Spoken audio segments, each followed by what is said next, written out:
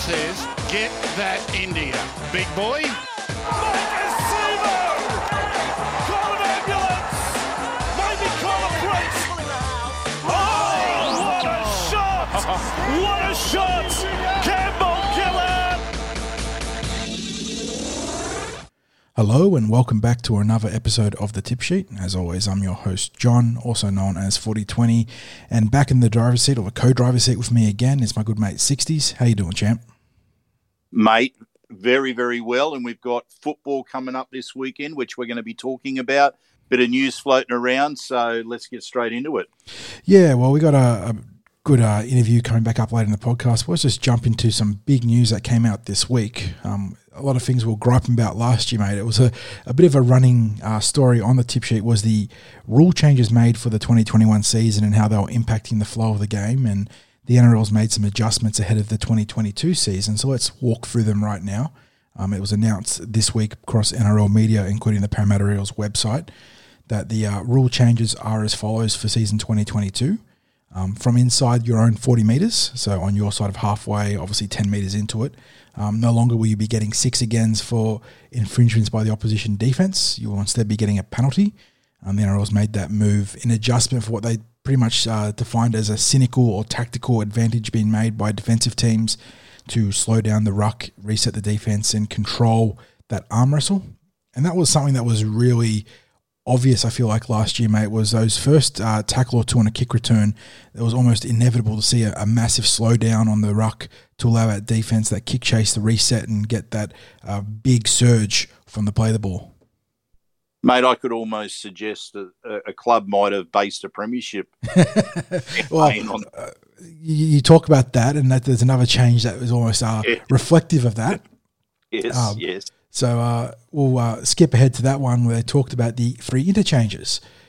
Previously to this season or prior to this season, were well aware that anything that went on report allowed for a free interchange in conjunction with the semi-free interchanges that were available via concussion protocols too, depending on whether a player passed or failed, obviously. So that was another sticking point last year where we saw, and we're not saying the Eels were exonerated of any manipulation of the system here, but I feel like every team certainly tried using their advantage, but there were some that were far more successful to the point of maybe premiership glory at this. But the NRL's made this amendment to that rule that a free interchange will now only be granted in instances of foul play where the offending player is sin-binned or sent off. And as I just mentioned prior, the rule previously was that if a player was put on report, you got a free interchange. So that free interchange will no longer apply when players are placed on report. So that is an important change to that rule, and I feel like the correct one, because given that referees have been far more gung-ho, I feel like, with putting things on report in general, we did see an absolute insane uptick in free interchanges. And, I mean, obviously, as the jaded Eels fans we were, we'll look back to that loss against the Panthers in sudden death finals where there was a whole run of free interchanges to the Panthers during the back end of that game. And I feel like this is a good change, but it does need to be mentioned that even though this rule has been changed for the better, they haven't closed that loophole where if a player is still getting a free interchange for a sin bin or a send-off, they can sub out, then come back on immediately without looking at being taken care of by medical or anything like that. So you can still manipulate that part of the rule. But still, it's a positive step, I feel like, 60s. Yeah, we saw it was something like it was 16 interchanges or something like that happened in that finals clash with the Panthers due to reports. And I'm honestly not upset at the Panthers in that regard, because we know in professional sports, if they're going to give you that loophole, teams will take advantage of it. So it was on the NRL to fix it, and they have, to the larger extent, or that still loophole that exists for being able to, tag a play in and out immediately once they do get that free interchange is a bit of it's a bit not concerning, but it's a bit annoying that they overlooked that. It's still, for the vast majority of that loophole being closed up, it is nice.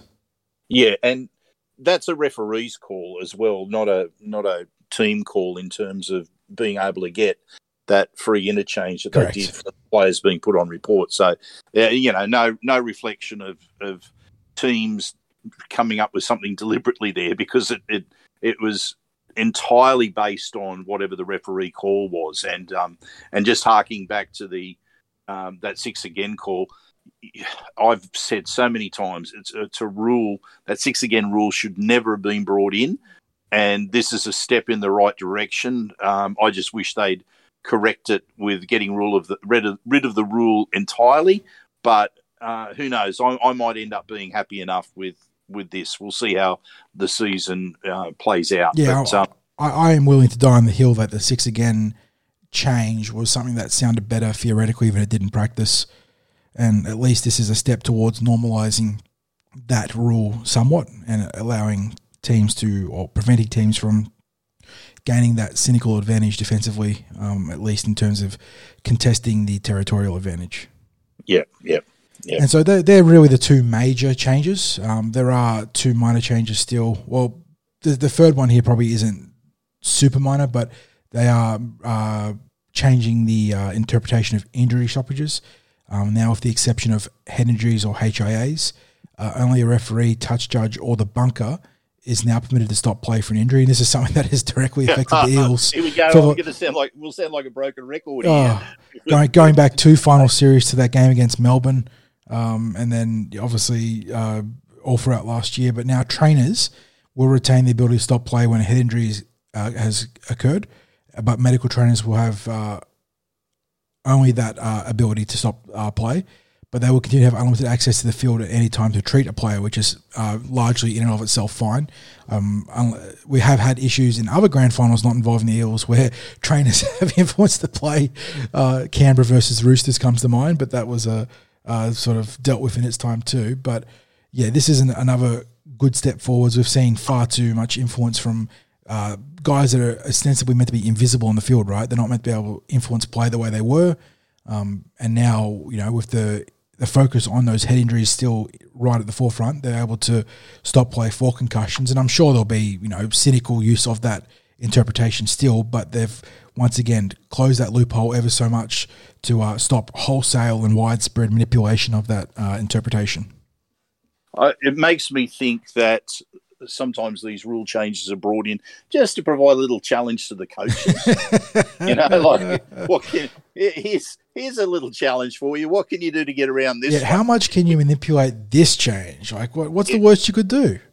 That's the third change that was on the docket from the NRL this week, and the final change, by far the most minor.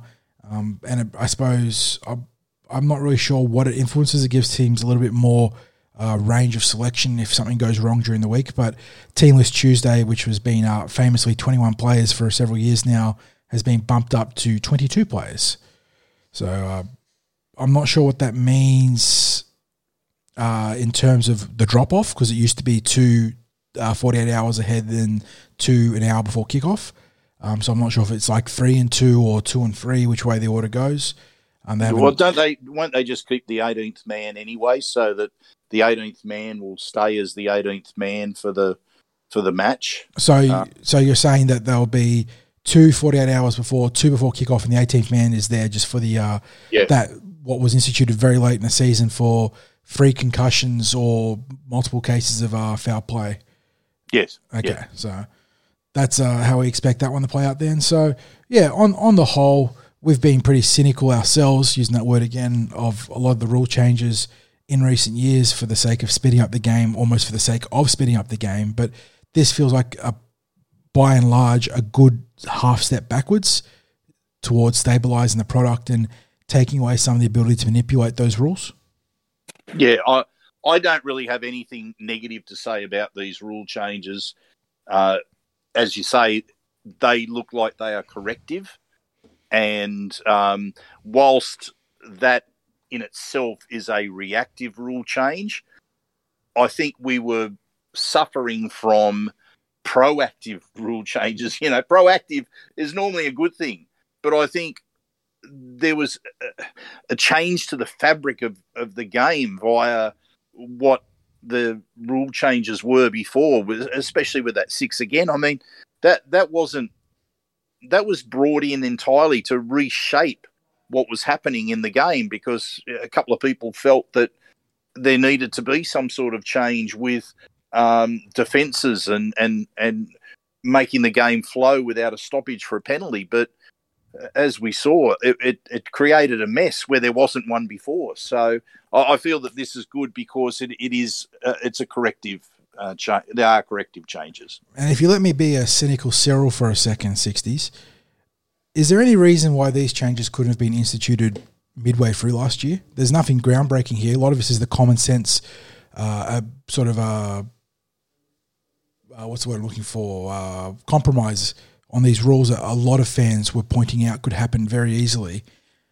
And here we are, fast forwarding to the pre-season, just on the cusp of season 2022.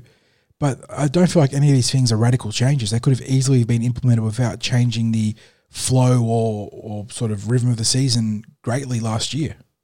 Yeah, I agree entirely, because if they had been instituted earlier, then maybe we wouldn't have been as pissed off with some of the outcomes. Honestly, and these are all just very reasonable compromises on those rules that were implemented a while back. A lot of this just makes sense, and it makes you wonder why we have to drag our heels to get this, and maybe there weren't enough focus groups polled or interviewed and whatnot. God knows what the corporate process is for this series of rule changes. But we just use the magic word and say COVID. And say that does expedite things, certainly, doesn't it? But in the context of the Parramatta Eels, mate, do you think this makes much of a difference to how they're going to prepare for this season? I feel like we have never really been particularly adept at manipulating those sort of rules for the flow of a game, but these don't feel like they should influence us too much, right? No, I can't see any change in the way that we play. I can see benefits for not having to deal with the way that other teams have played. So we know it's going to happen. There is going to be some drama around that injury stoppage change, because at some point a player is going to have a serious injury that the officials will miss because the passage of play is so frenetic. So I'm hoping there's no reactionary backlash to that, because I feel like on the greater weight of things, this is the correct move to have just the officials looking after that sort of thing. But that's probably the one thing there that might end up causing some controversy, is that if and when a player has a serious injury that is missed for half a set by the officials, there's going to be some outcry from the fans of that team, understandably. Yeah, but we do have the advantage, don't we, that the video match referee can... Correct. They've given greater purview to the bunker to be looking at that, and that's definitely one of their core mission statements for the games this year. Yeah, and you've got several pairs of eyes with the bunker anyway, so... I wonder, it'd almost be with merit to have a medical professional appointed to the bunker, and that is literally their role within the bunker, is to look at that specifically, but who knows? It's it's a grey area, and again, you don't want too many eyes looking for a reason. Yeah, too many. Game. Yeah, a lot of all those idioms and sayings. Too many cooks, not enough, or too many cooks and too many chiefs, not enough Indians. Blah blah blah. Yeah. It's the more resources you pour into a thing, sometimes the more convoluted it gets. Right. So there is certainly a tipping point when it comes to that, and let's just give these rule changes a chance, because, like we said, by and large, this is what we wanted to see as fans of the product, and not just the Parramatta Eels. 100%, yep. All right, and that's a nice little wrap-up on those rule changes for season 2022. Let's jump into something we're a little bit more comfortable discussing with every episode, it feels like, with the Parramatta Eels training, mate. And you've been down there across the course of the final stretch of the preseason, and you've had a chance to see not only the NRL squad in action, but some of the lower grades and also the NRLW. What's caught your eye? Okay, well, first of all, let me go to the NRLW. I was fortunate enough to be able to catch an opposed session that they did at Kellyville last Saturday. Now, they have had to train all over the place during this pre-season. There's a bit to do with COVID and gym facilities and a whole raft of reasons why they've almost been a little bit of the training nomads with a couple of locations that they've been at. But what really impressed me was, first of all, there's great leadership within the group. And secondly, there is already just a great camaraderie. If I can encourage people to have a look at the girls gathering around Dean Witters. There's a video out there at the moment of in the gym, and Dean's on the rowing machine, I believe it is, and the girls are all cheering him on, and you can just see. I think the video speaks for itself about the vibe that's in the team. I can assure you, having gone down there and watched them train in person and seeing the dynamic within the group, that this is genuinely a group of ladies that are, well, to quote what I had in the report, that Samaima said that they are living the dream in being able to play for the Parramatta Eels, and that was genuinely meant. And if you were listening to this episode of the Tip Sheet, obviously, hopefully you've listened to our chat with Mark O'Neill. That was something he really circled on, wasn't it, when he was talking about the NRLW and their potential for success, was talking about the culture that they're creating within that team and how positive it has been. Absolutely. And that's, as I said, that's real. And also listening to Samaima Taufa speak to the group about the type of football that they're playing in the opposed sessions and what they want to aim for. And I'm not going to repeat her words because that's her to the group, but you just listen to it and there is a tremendous sense about the type of football that they are aiming to play. And I'm really looking forward to it. Though I really think that we're sharp around the spine. We're not afraid to shift the football, and we're not afraid of the physicality. That's the main messages that I got from watching them go through their preseason paces. So it's it's still a short season, the NRLW. We're looking forward to it getting to the point in time where they'll start to play a home and away series with it. Perhaps that's something that'll come in where I'm guessing that they'll probably go to 8 teams in a couple of years when they can bring the Warriors team and do back the double round robin format, home and away. Yeah, and that they'll probably.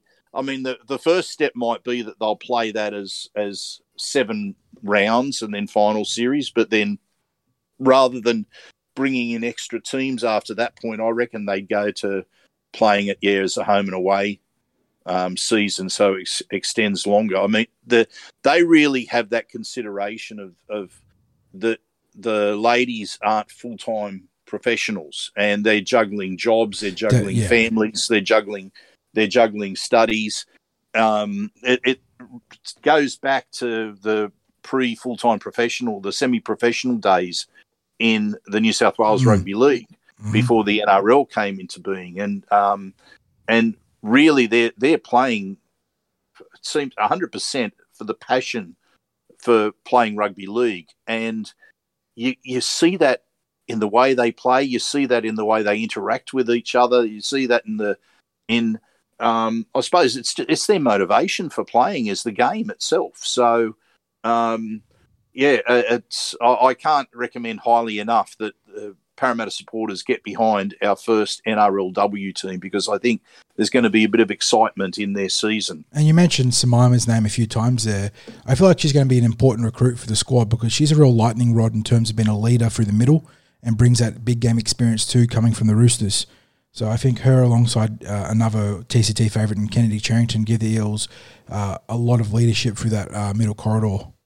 Yeah, and Nita Maynard out of dummy half as well. She's not only got that wealth of experience there, but she's also one of the leaders within the group. Oh, well, and speaking towards that, Nita's one of 5 female All-Stars for the Parramatta Eels, alongside star fullback Batil Vete-Welsh.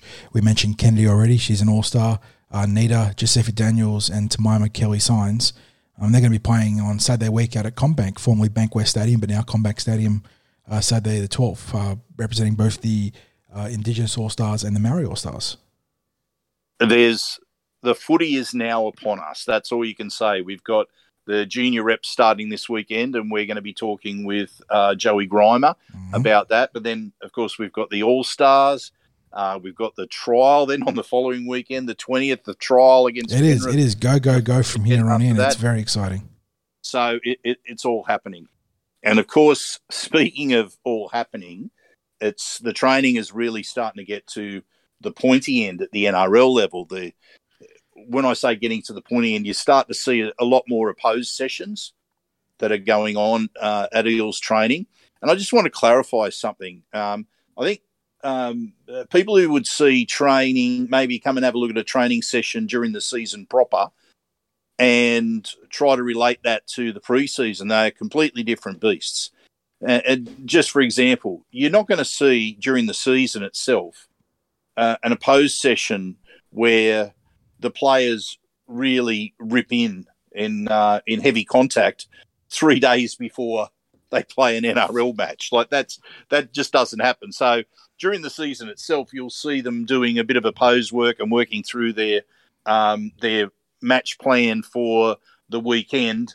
And if the forwards hit it up, they might just ease into the tackle, or the defenders might ease them down to the ground. You're not going to see them coming in and whack their opposition player, unless it's a Murata Nikore who doesn't seem to know sometimes what half measures are, because that's just how he plays the game.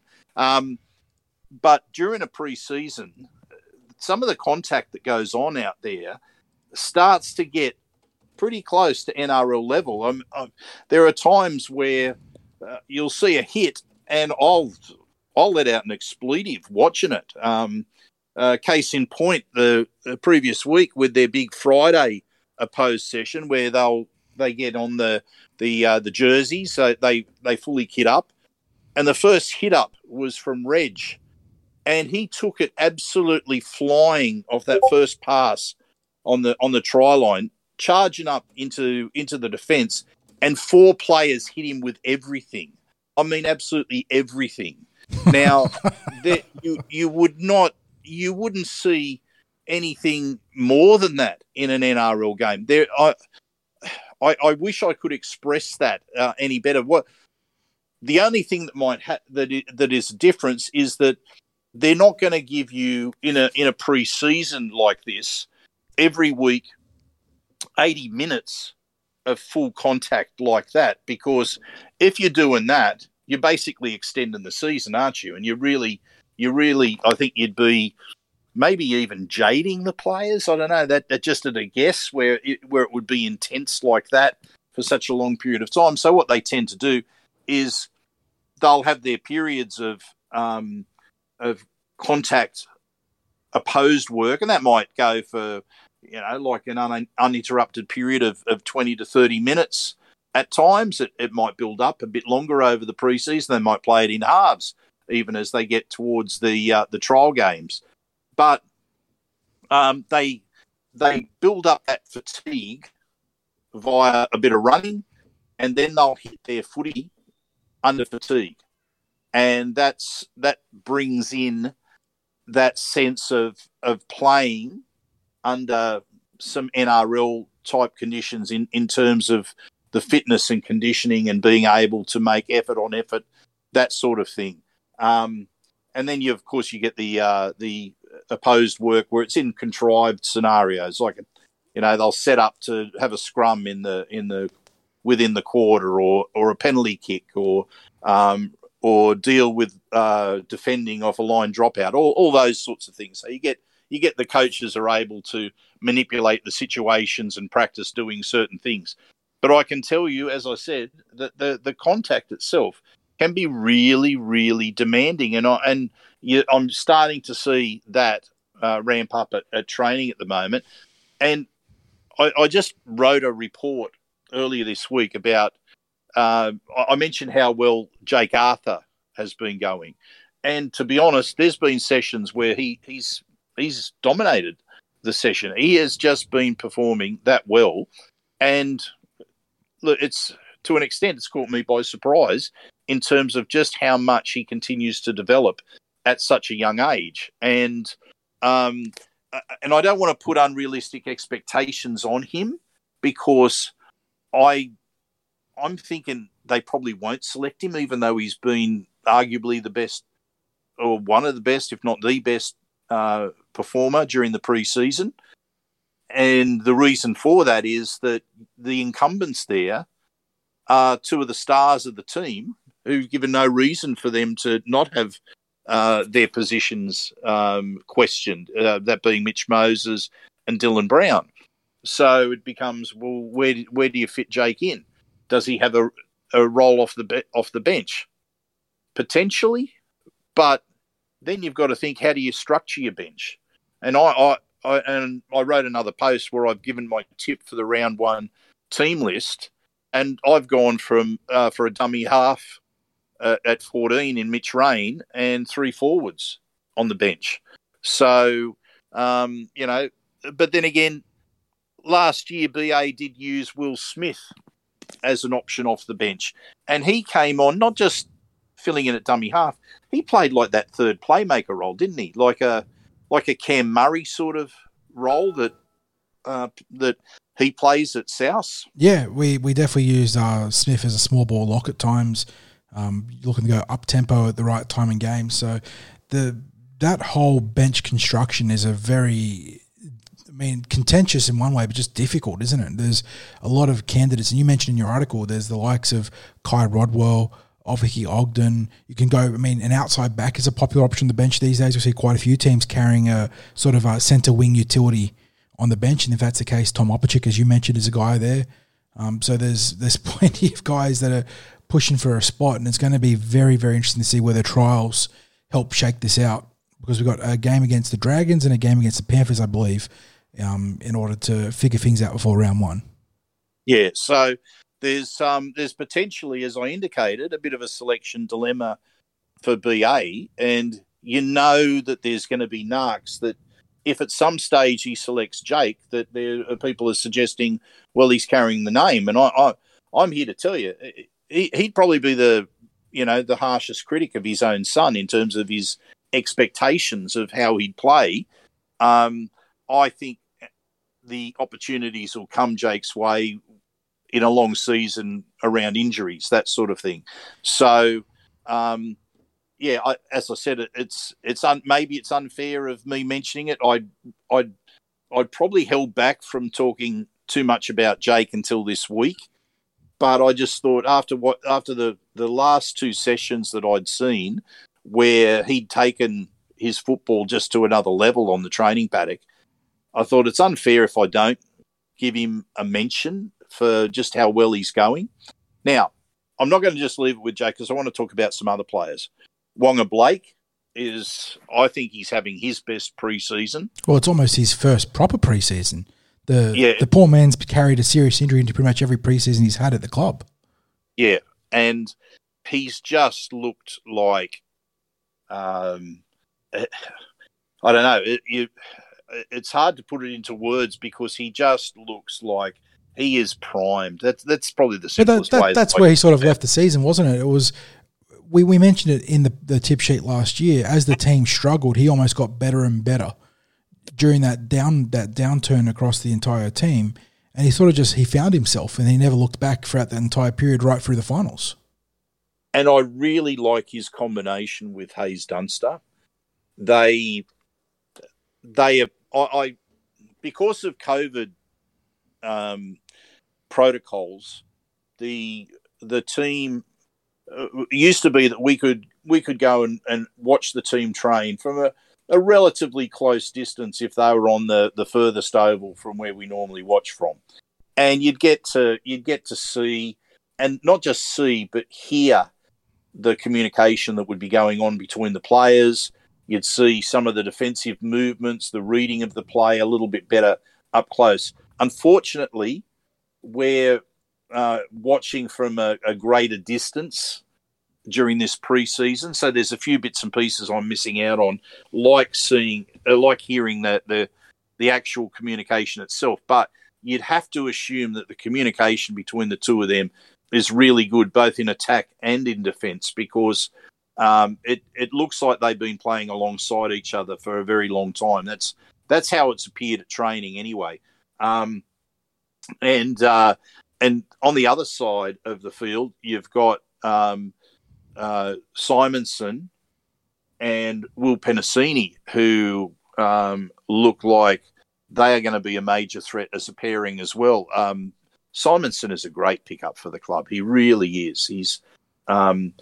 he's got that combination of evasiveness and also strength, and he can cover more than just the wing in terms of the positions that he can cover in the back line. So he gives BA options if BA is concerned about covering a position like centre or fullback with a less experienced player. He can have a less experienced player maybe on the wing rather than those other positions. It just depends on his thoughts on who he's looking at selecting and who the opposition is and how players are performing at that time, I guess. I also want to mention Ice. Isaiah Papali'i is probably now at training starting to hit those levels that he hit through last year's pre-season where I was saying, look, watch this bloke in the season. Mm-hmm. This is going to be something. And I'm now saying the same thing right now because I don't have any question about whether he is going to be putting in his last season with us. He looks like he's just going to take up where he left off. And last season, I think he's going to have just as big an impact. And certainly he's been competing in the last couple of weeks in terms of standout alongside Jake Arthur in terms of the impact that he's making in opposed sessions. He's really creating a bit of havoc out there with every carry that he's making. Who else I'd like to mention at this stage? Probably Makahesi. He the bloke with the big motor and that blonde hair. This is his first full NRL preseason that I've seen, and I think he's going to really benefit from that. He's a tip for mine for being in there round one, especially with us missing Murata from suspension. Correct. Yep. Yeah, and I'm going to suggest Nathan Brown might be pushing it to make it for round one. He's very confident himself. I saw him post these back in the boots finally. I think earlier this week he got his first running session back again, which is a big step forwards, but it does mean that he's racing the clock, doesn't he? Well, I'm just being conservative in that regard because that sort of comeback from not just the injury recovery, but it's also the conditioning process that's part of it. So, look, it might end up that he's ready to go in round one. I mean, it's doubtful he's going to be part of any trials, I would think, and with where he's at now and when the trials are taking place. And I suppose it depends whether BA feels that he can work back towards conditioning coming off the bench. But for now, I've gone with Makahesi off the bench. But, we've got some options with the forwards and offer Hickey Ogden. He's also creating a bit of an impression out there. So there's been a lot to like. Bring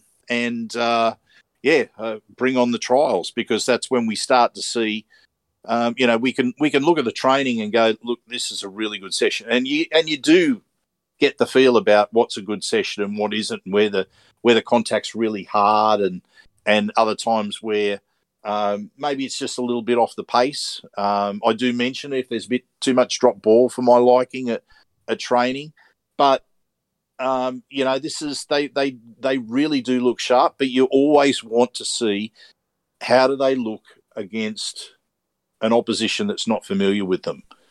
And it's funny because sometimes I look at the training at the opposed sessions and I think, well, they're running these plays against a team that knows exactly what the play is going to be.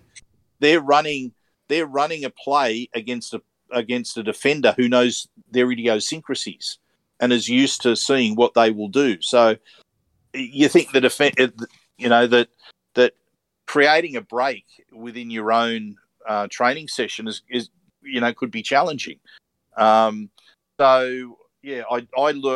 different reasons that I like to see them against a different opposition to help gauge how they're going. But we've got that coming up pretty soon. So looking forward to that. And one of probably the corollaries to what you're talking about of all these names that you're sort of praising and talking about guys pushing for first grade selection is that it bodes well for the New South Wales Cup team, doesn't it? That they're going to have a lot of fit and hungry players looking to force their way into the NRL. Well, I think last year showed that there were opportunities for people, whether they were on an NRL top 30 or development contract, or even some players who were on second-tier deals who were able to get a run because opportunities presented themselves and that they performed well at that New South Wales Cup level. We know you and I have got a very high opinion of Coach Ryan Carr and what he was able to do with the team last year. They really developed as a team, certainly individually, as we just mentioned, but they developed as a team, and that certainly issues that they had early in the year, they had a few issues defending out wide. They had young players that were playing senior football for the first time. All those young ones that had graduated, including Jake and Sean and Will, and you also had Solomoni, Naiduki, a whole lot of players that had played at the age level teams, but now were stepping up to their senior football. And, they were coming up against some pretty decent opposition players that they would have been learning from. And, as we've spoken about before, they were really warming into that season and had climbed to second on the table behind the Panthers. And from memory, I think they got beaten in the trial by the Panthers by something like 40-0. So it was going to be a nice gauge of how much they developed as a team when they were due to play the Panthers in the very week that COVID shut the competition down. So, I think with us now having our own New South Wales Cup team rather than being in that joint venture with Wenty, that it just seems like we have a greater control over that development of the players coming through the pathways and up to that sort of senior level.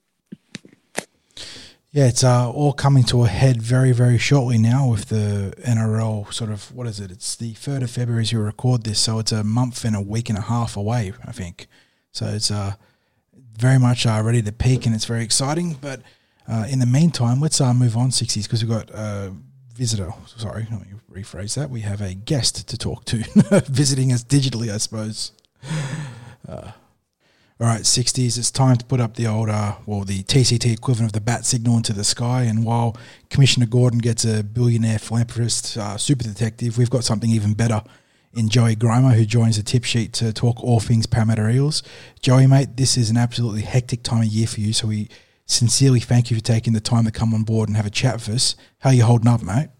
Yeah, good morning, Jono. Morning, 60s. Morning all to your listeners, and happy belated New Year's to everyone. I hope everyone is safe and a fun, enjoyable Christmas.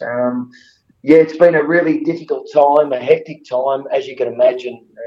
And what exacerbates it is that we've got the start of round one, and we've got 3 different venues for our senior development squad, opposed to our SG Ball, opposed to our Tarsha Gale and Harold Matthews. So logistically, it's a bit of a challenge, but certainly no less excited. Now, I'll get right into it, mate, because your time is at a premium. The final squads for those district representative teams that you've just mentioned have been announced, and indeed the round 1 teams are also being put up this week. It feels almost rhetorical to ask you this, but I assume it was tough to make those cuts? It always is, Jono.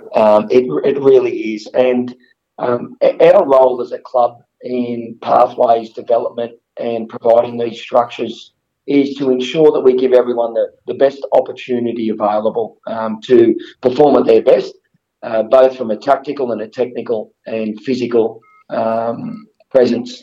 So whilst it's difficult, it's something that's a necessary evil. We have a squad of around 35 to 40 players, and that doesn't go into 25, and the players are well aware of that. But you know what? We give everyone the best opportunity in playing a trial or two, and we're really focusing on their mental application of training, which is a huge shift to how we've selected players in the past 2 or 3 years ago.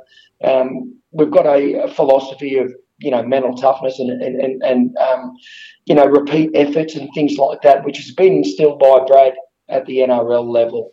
But it's never easy when a head coach has to make those phone calls and tell a player that he's unsuccessful. Some take it better than others. It can get quite emotional and sad.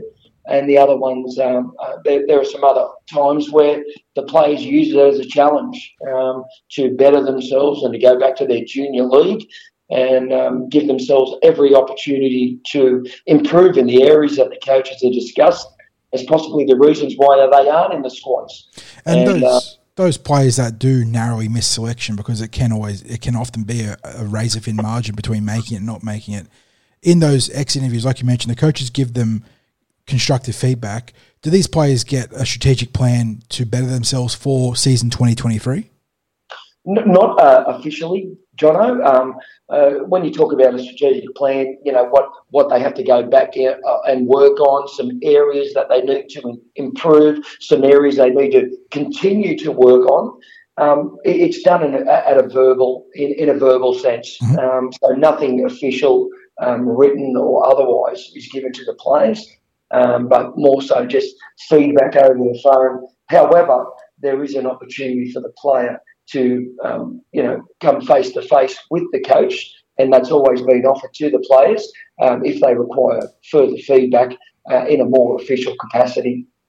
And you do have some that will drop back into development squads as well. Is that right? Spot on, 60s.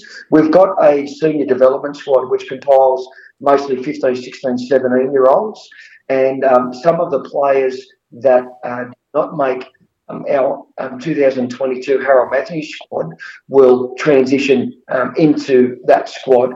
But we've been fortunate that the senior development squad train every Tuesday and Thursday and will now participate in a 4-game trial-based competition prior to our Harold Matthews Cup competition in readiness for 2023 Harold Matthews season. So they'll go back and train with that senior development squad and participate in those trial games, which commence this week. And that'll give us a greater understanding as to what we're looking at for next year's Harold Matthews Cup, as well as watching them play in their junior rugby league competitions with their junior clubs. Now, it hasn't been a typical pre-season because there's been cancellations of trials and some restrictive COVID protocols. Nonetheless, are you happy with how the preparations have gone? I'm really happy that the coaches are happy and the players are at a level of fitness which has been as good, if not better, than previous years. Whilst we may have lost a trial game here or there, we're really pleased to say that it hasn't really impacted our training capacity. We haven't lost too many training sessions this year.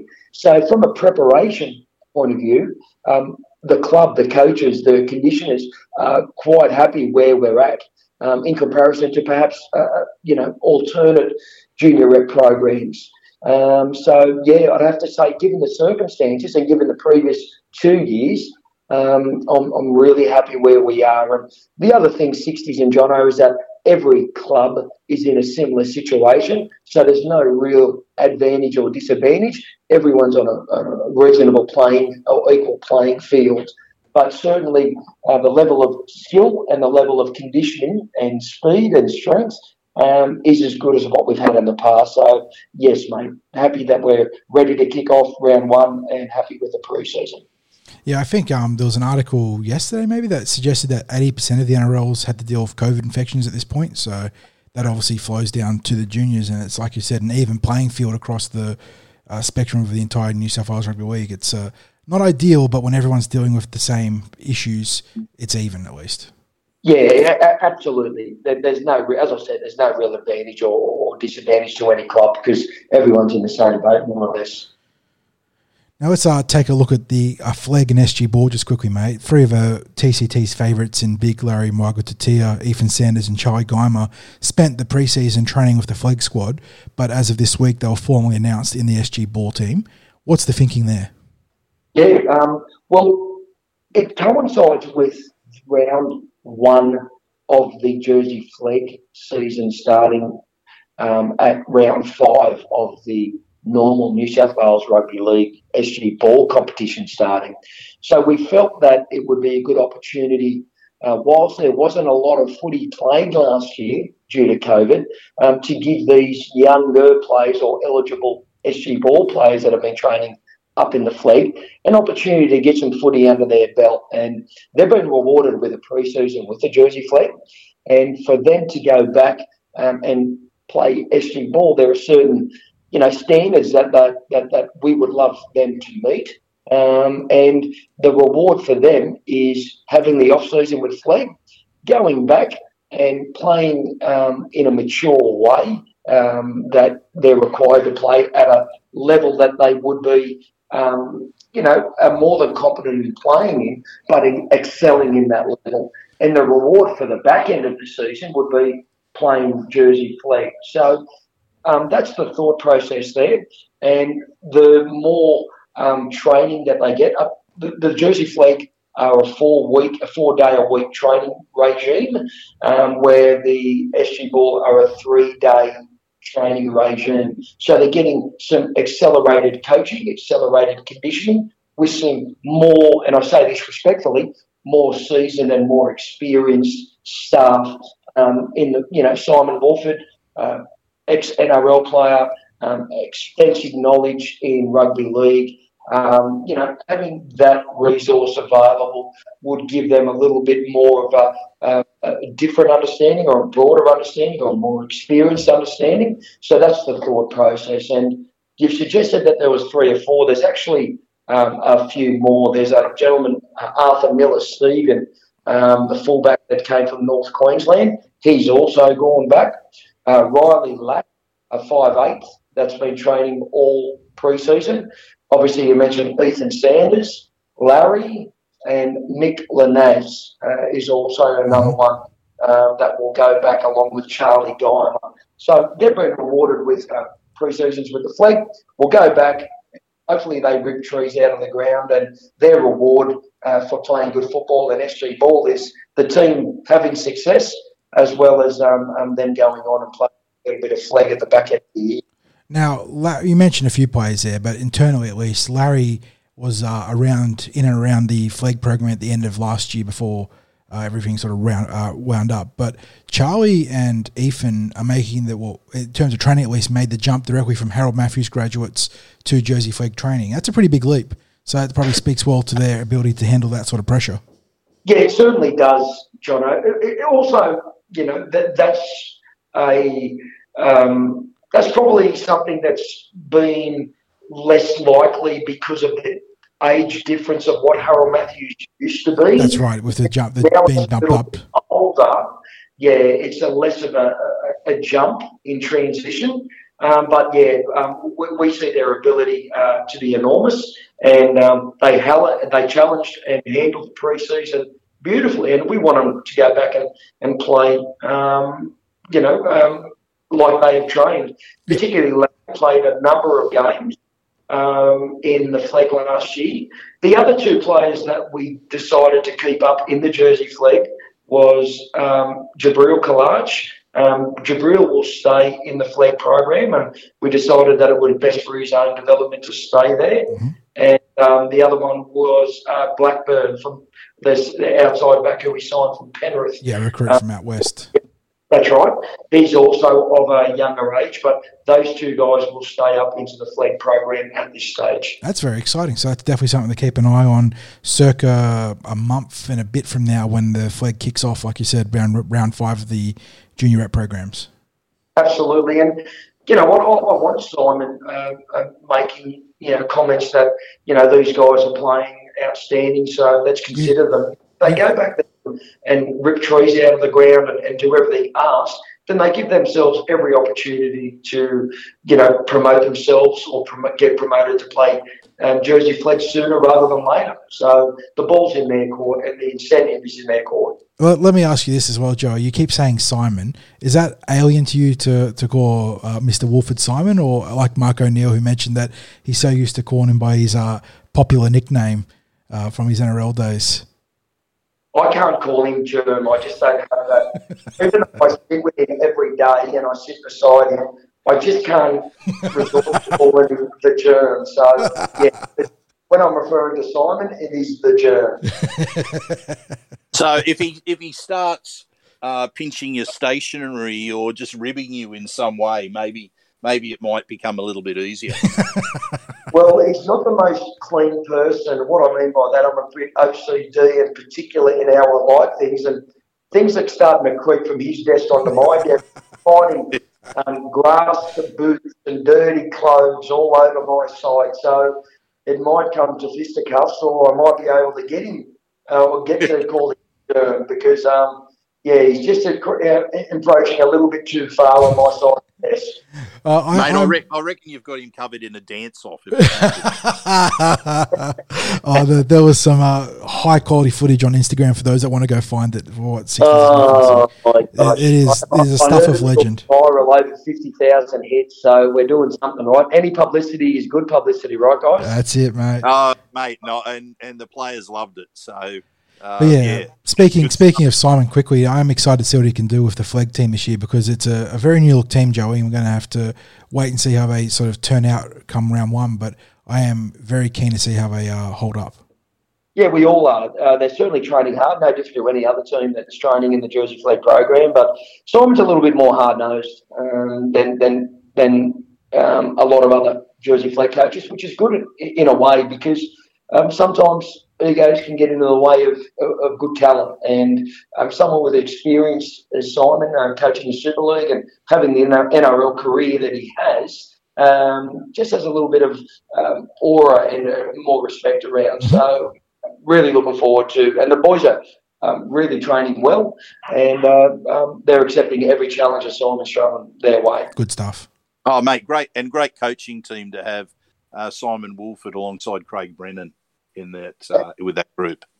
I'm glad you mentioned the King, a.k.a. Craig Brennan, or Craig Brennan, a.k.a. the King, because he's a great deputy for Simon at this stage. Simon is, learning the processes and shapes and philosophies that we have in our club, where Craig has lived and breathed them for 7 years. So to have work to each other with each other is just a perfect combination. Yeah, I'm very pleased about that. And now, just finally on the ball squad, they've got the coach and a large group of players from last year's grand final, Matt's team. What's your expectations for them for the season? Is it a team that will make the final series this year? Oh, look, that's too hard to say at this stage. Because it's a top six competition, and it's quite a inexperienced side. What I mean by that, we've got a lot of new players to our club that haven't played SG ball or junior reps, and we've got a lot of players that played in our Harold Matthews program playing SG ball. We'll have a really good understanding and gauge as to where we are as a team this week, given that Roosters are a top two team. Roosters and Central Coast have combined to create a great recruitment strategy where their Harold Matthews Central Coast side and their Harold Matthews Roosters side both had reasonable seasons last year. Their SG ball side at the Central Coast and the Roosters all performed very well last year. So when you've got those two districts, the Roosters and the Central Coast and the Matson Ball, and both faring very, very well in their respective programs last year, they're going to have a quite a strong SG Ball squad and Harold Matthews squad. So our expectations are always favourable and always hopeful, but yeah, it's too hard given that it's only a short competition. It's too hard given it's a top six, and we don't know the result of injuries or how COVID's going to play or how players are going to go up and down to Flegg and SG Ball respective. But we'd certainly like to think that, given all their players are available, that we're going to have a successful year. Yeah, and we did. I was just going to say we saw an example of exactly what you're talking about with the SG Ball season last year, because in any other year they trot into the final series and they performed exceptionally well against both of the teams that featured in the grand final. Gave the Raiders an absolute hiding down in Canberra, but it only took one or two hiccups in the season, and Margin they weren't Ferrer's razor fan for the finals based on for and against. It was a tough season to miss out on the finals for them, and yet they had a really positive season. I think the straw that broke the camel's back last year was the game that we played against Illawarra, where ironically was the first week that Amon Junior, who would go on to play NRL that year. Yeah. That's right, and they dropped them back to SG Ball, and they just tore us apart in that second half. And sure, on the other foot, I mean, in the perfect world, we could have had Jake, Sean, Samuel, Will in our SG Ball side, let alone our Jersey Flegg side. So, what we can complain about and say, it didn't work out for us or whatever the case may be. But it only takes one or two games where you're off, and it could cost you a top six, which is exactly what you're talking about, 60s. And that's what happened to us last year. And 60s mentioned that it's that grand final class of Harold Matts players together, sort of pushing through to a year young into the ball, which is exciting in and of itself. But you also mentioned some of those new faces, Arthur Miller-Stephen at fullback, Riley Lack at 5'8". You've also got Big Lance for Lima at prop forward. So there's a nice little mix of fresh faces and sort of that pre-existing camaraderie from a team that's went to a grand final. Yeah, exactly. And it's a fresh side. And that's what I'm alluding to. We've got a lot of unknowns because we've got a lot of players new to our club. We've got some players that have just come from Flegg, and we've got some younger players that are young. So it's a dynamic that we're uncertain of. But what we are confident of is that the players that we put out there in the Harold Matthews, SG Ball, Natasha Gale, are fit and excited to play round one. Now, just going on to the Mats team specifically now, the squad looks very strong, and I thought that they, in the previous week's trial against the Panthers, I thought they were at least the equal of the Panthers, apart from a bit too much drop ball. I thought that was really costly in that trial match. Do they just put that down to being a trial and put it behind them and just move on? Is that the thinking there? The benefits of going from a squad of 40 to 25 is that you're going to have a lot more continuity and understanding in your rugby league knowledge with each other. And part of the problem that is created by the larger squads is that we're obligated as a club to provide opportunity for all 40 players to trial. And that affects your combinations and it affects your level of ability in what you're trying to achieve.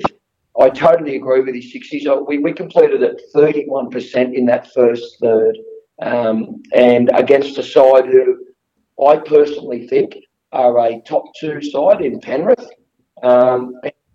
We made it really difficult for ourselves.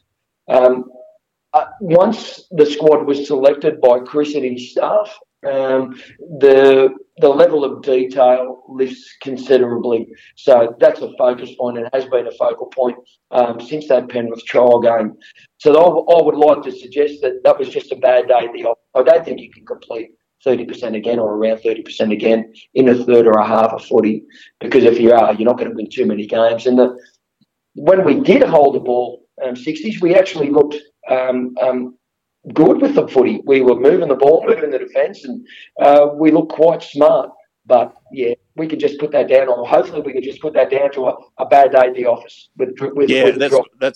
That's why I said it. I thought we were at least the equal of what the Panthers were producing on that day. But now I want to move on to another positive, which is the Tarsha Gale team. And I haven't been able to see any of their trial matches, but I did watch a training session and I was impressed with their skill levels and also the pace of the backs in this year's team. That trial against the Bears and the Panthers, just looking at the result alone, that was a revelation regarding the team's defence, like to keep the score, both of the other teams scoreless. Is finals football a realistic goal for the girls this season? We spoke about it before, 60, that the top six thing, and you only have to slip one or two games for you to make it, or miss out, or play really well in one or two games to make it. And that's exactly the same with our Tarsha Gale girls. The job that Ryan Walker and his staff have done in a really difficult environment with rugby league. These young ladies, some of them haven't played rugby league for more than 2 years. Some of them have only played rugby league for only a year or so. So the level of coaching that these young ladies need to get up to a safe and reasonable level is quite considerable. And what they've done is exactly what you're saying, 60s. And they were rewarded with the benefits of that training ability in the trial game last week against North and Penrith, as you just spoke about. Their level of training has gone up considerably in comparison to previous years. And I would like to think that in this Tarsha Gale program, you've got a really good top 7 or 8 teams and a group of 7 or 8 teams which probably are going to struggle to make the finals. We're just on that cusp there, and if we can perform well in the games we're expected or, considered about not going so well or not getting the 2 points, then we're going to give ourselves to get into 5th or 6th spot. But then we've got to go worry about the other way, that we can't let the games that we feel that we're in front of the other team or have more of an opportunity than the other teams to slip. But we're going to be there or thereabouts, and it doesn't get any tougher than this week. We play the Indigenous Academy Roosters, which are the favourites to win the competition. So let's hope we get off to a good start, my friends. Well, I tell you what, if they wanted an early test of their defensive capabilities, you couldn't pick a better team than the Roosters Indigenous Academy, because just based on how I saw them play last season, I thought that they were the best attacking team in the competition. They did lose in the final from memory to, was it St George? Yep. Yeah, and, but I tell you what, the brand of attacking football that they played against us in the match was something to behold for women's rugby league. It was spectacular. Absolutely, mate. I couldn't agree with you more. They were a very dangerous team to play against. They could score from anywhere. Mm-hmm. Well, let's put the spotlight on Saturday, Joey, because as we mentioned, the Mats, Ball and Gale do start their action for their competitions respectively this weekend. 60's already mentioned that it's been a disrupted preseason due to COVID, among other things. How have the Eels been able to gather intelligence about the opposition teams for round 1 being the Roosters and the Roosters Indigenous Academy? And if that's the case, are they focusing on studying their opponents, or is it more about taking care of your own systems in the first few weeks of the competition? Certainly the first week, Jono, it's more about getting your own backyard right and just making sure that your players and your systems are at a reasonable level, given that it's the first game of the round. There is footage available from other clubs. All clubs have to upload their footage on a platform that every club has availability to. So this is not really, the best way to preview the opposition, as we said before, because they would have had squads of, excess of 35, 40 players. So it's not their true indicative of their starting 17 or top squad of 25. So it's more about starting and worrying about what we need to do well in our defence and our repeat efforts and our mental attitude and what we're trying to do collectively as a team. And I suppose one of the key indicators for success will be, as you sort of mentioned in that trial against the Panthers, completion rates, right? Taking care of the ball is one of the big avenues towards victory, especially early on in the season. Yeah, it's a no-brainer. If you hold the ball, it is a little bit straightforward, but that's sometimes what football's about, isn't it? It's a complex game at certain levels, and it's very simple across a lot of macro levels too. It's incredibly simple. The difficult thing is keeping the game simple. And, there are other areas, there are other things that contribute to making the game more difficult, and absolutely completion rates and possession is key in rugby league, because if you've got the ball and you're completing at a high level, you're going to be doing less defence, and that's the bottom line. Mm-hmm. And one last question before we let you go, Joe, because like we said, we know you're busy. The junior reps draws can be, for lack of a better word, fluid at times. They're sort of at the whims of availability and the sort of venues having different things scheduled. But for round one, can you clarify the times and venues for the opening round of the competition? Sure, Jono. We've got a licorice all sorts this week, because we've got the first round of our round one trial for our senior development squad. Now, we've got 35 players playing against the Cronulla Sharks at Cronulla on Saturday. But mixed in with that licorice all sorts, a bag of lollies, we've got the Harold Matthews Parramatta versus the Roosters at Mascot Oval at 10 a.m. on Saturday. Following the Harold Matthews, we've got the Indigenous Academy Roosters taking on our Parramatta girls at 11:30 at Mascot Oval. And up the freeway on the Central Coast, we've got a standalone game for our SG Ball taking on the Roosters at the wonderful Maury Brown Oval at Central Coast at 2 p.m. There you go, ladies and gentlemen, and we'll have action from Mascot Oval for those two grades there on TCT. And I think next week, actually, the games might be live streamed, so you can jump on there and catch them, which would be very cool for fans across all of Australia to be able to see our junior reps in action. But that's for next week to talk about. Joey, it's an absolute pleasure to have you on the show. And like I said, it's not lost on us that you're taking the time away from a very busy schedule to talk about the junior reps for us. I hope our fans are very appreciative, because I know they are. But yeah, mate, thank you for coming on board, and yeah, don't get swamped too heavily, because I know you are working very, very hard. Thanks, Jono, and thanks, 60s, for the support that you give our club. And I just want to welcome and wish your listeners a super season, and we would love any support available from your listeners. Come out, say good day, and thanks for all your support, guys, and I can't wait to see you at Saturday at Mascot Oval. Thank you, mate. Love you, Joey. Catch you next week. See you there. See you, guys. And that puts most of the wrap-up on another episode of the Tip Sheet. I hope you enjoyed it. Look forward to our coverage of the junior reps live from Mascot Oval on Saturday. But before we wrap up, I've got a few shout-outs to give. 60s, you want to take it away from here, mate? Yeah, I just wanted to give a shout-out to Chris Warren and his Higher Ground program.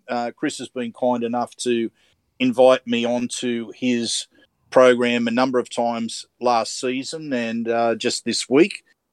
And there'll be more appearances during the season again this year, talking about Parramatta. You know that if I've been invited onto the program, the club that I'm going to be talking about is Parramatta.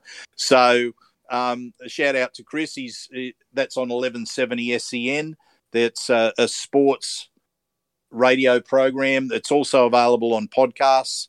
Give it a listen live, late nights, Monday, Wednesday, Friday, and then Sunday afternoons, Monday, Wednesday, Friday from 9 p.m. And I believe on the weekends it's from midday on a Sunday. So give it a listen. Or if you can't give it a listen live, have a listen to the podcast. Not just when I'm on there, of course, but at all times, because he has an interesting range of guests. And Chris has spent a lifetime in and around sport, absolutely loves it, covers a range of sports in his background, in his knowledge, and has some great guests that are on there, some of the athletes, and you get some really good insights into the game as well, and the opportunity, of course, to call in and speak with Chris during his program. And to be perfectly frank, given how much drivel there is on mainstream radio these days, having a properly dedicated sports show that actually knows what it's talking about is a pretty strong platform in and of itself. So yeah, tune in and listen to SEN and Chris and enjoy the programming. Absolutely. And I think that'll bring us to a conclusion ourselves, mate. As always, thanks for stopping by and having a listen. Hope you enjoyed our sort of ramble about the preseason training and the rule changes before Joey came on board to give us a bit of direction of the junior reps. And we'll catch you guys next week because we're going to have, I believe, a team list announced for the trial. Is that right?